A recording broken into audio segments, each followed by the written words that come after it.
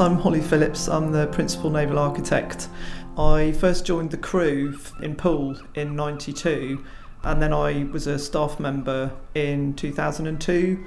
So I was both a crew member and staff member for a while. I suppose I've always just loved the water, being in it, on it, under it. My grandfather had one of the old Coast Guard cottages just behind Swanage Lifeboat Station. So we used to go there on holiday for a few weeks every summer.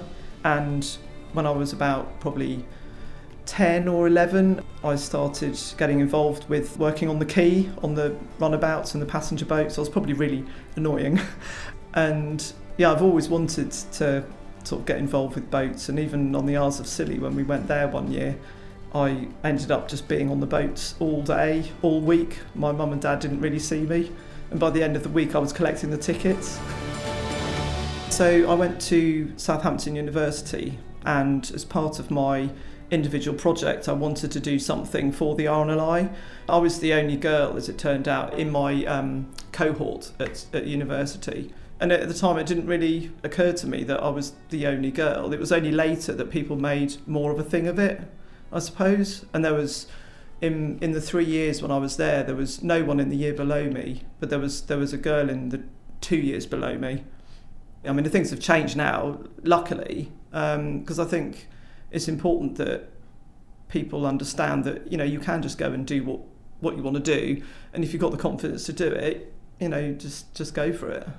You want to encourage everyone, not just girls. You want to encourage boys as well to go into engineering, because there's much more kind of fancy kind of career paths that people can take, and it's trying to really sell the benefit of engineering overall to everybody, but yeah, including girls as well, of course. Oh, it's fun.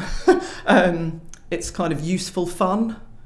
It's great getting together with a bunch of people that are trying to design something and problem solve, because that's the real love of most engineers, is solving a problem. The Saving Lives at Sea programmes that are on at the moment, that is just such a brilliant reminder of what everybody does. But, I look at it from an engineering point of view and just think, oh yeah, I remember when we designed that bit. And it's just so lovely to see, especially when, people are being saved, when otherwise perhaps they wouldn't be. I became the project manager for the E-Class Mark II project. The project brief was to design and develop and build 3 boats for Tower and Chiswick. Yes, it's the same river, but they're so totally different in terms of location. And clearly the crews had very different ideas about what they wanted as well. But the remit was one boat design. We have to work together to come up with that. The difference is different between Chiswick and Tower. So Chiswick is quite tranquil, have a lot of rowers. They're typically the people that they go and rescue. So the aft deck platform at the stern had to be really close to the water, so it was easy to get people out over the water, and that they could potentially partly submerge the platform under the casualty craft.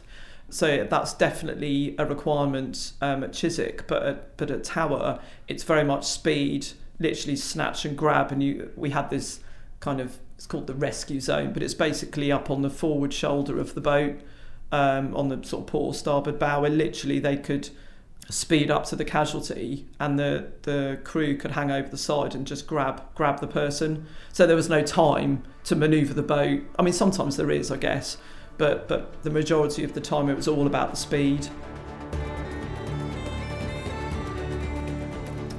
So the ops requirement was 40 knots. That came from our operators who know the river and they know what's needed. I think obviously the greater the speed, the greater the risk to certainly the people on the boat.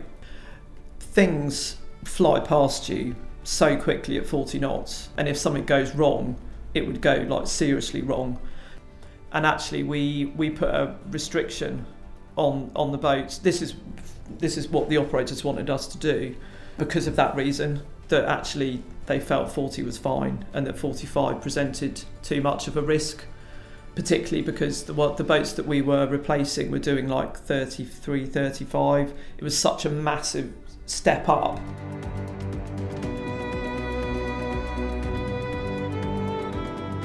In the Queen's Birthday Honours 2014, I was awarded the MBE.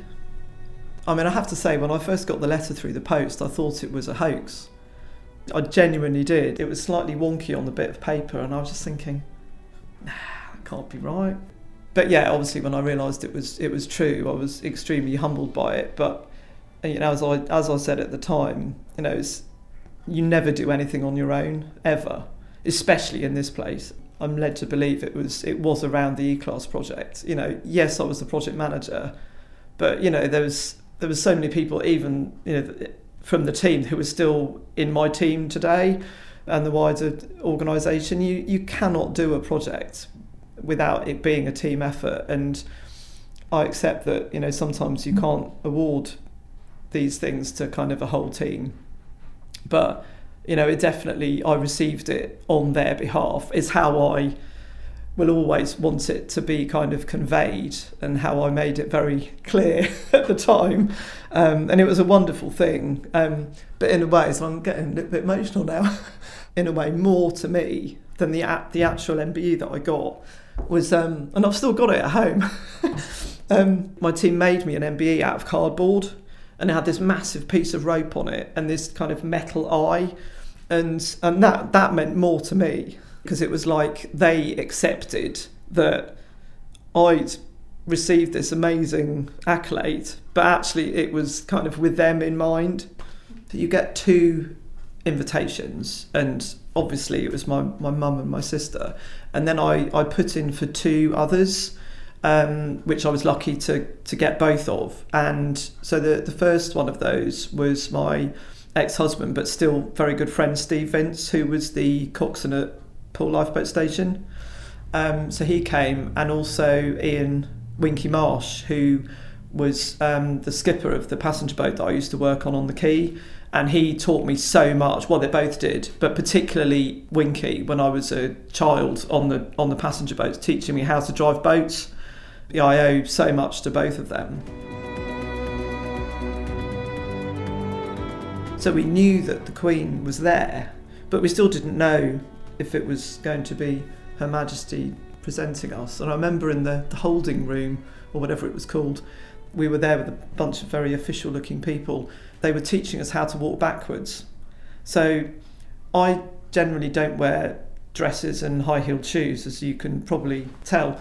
And so even just standing up in high-heeled shoes was a bit of a challenge for me. Walking forwards was enough of a challenge, but obviously because you can't turn your back on the Queen or whoever it is, you have to learn how to walk backwards as part of the ceremony. So that was absolutely hilarious, because there was quite a few other people, same as me, that weren't really that competent, but luckily I didn't fall over at the time. We went in, but we still didn't know until we actually walked in that it was Her Majesty, which is so special, especially given then what happened a few years later. She asked me about the new class of boat. She's absolutely incredible. It's really nice to know that sort of I'm kind of part of them, part of the actual boats. I sort of view them slightly, perhaps like my children, my offspring to some extent. So they sort of feel like they're sort of part of me a little bit. I always joke to my friends, but I do kind of mean it, that boats have feelings too.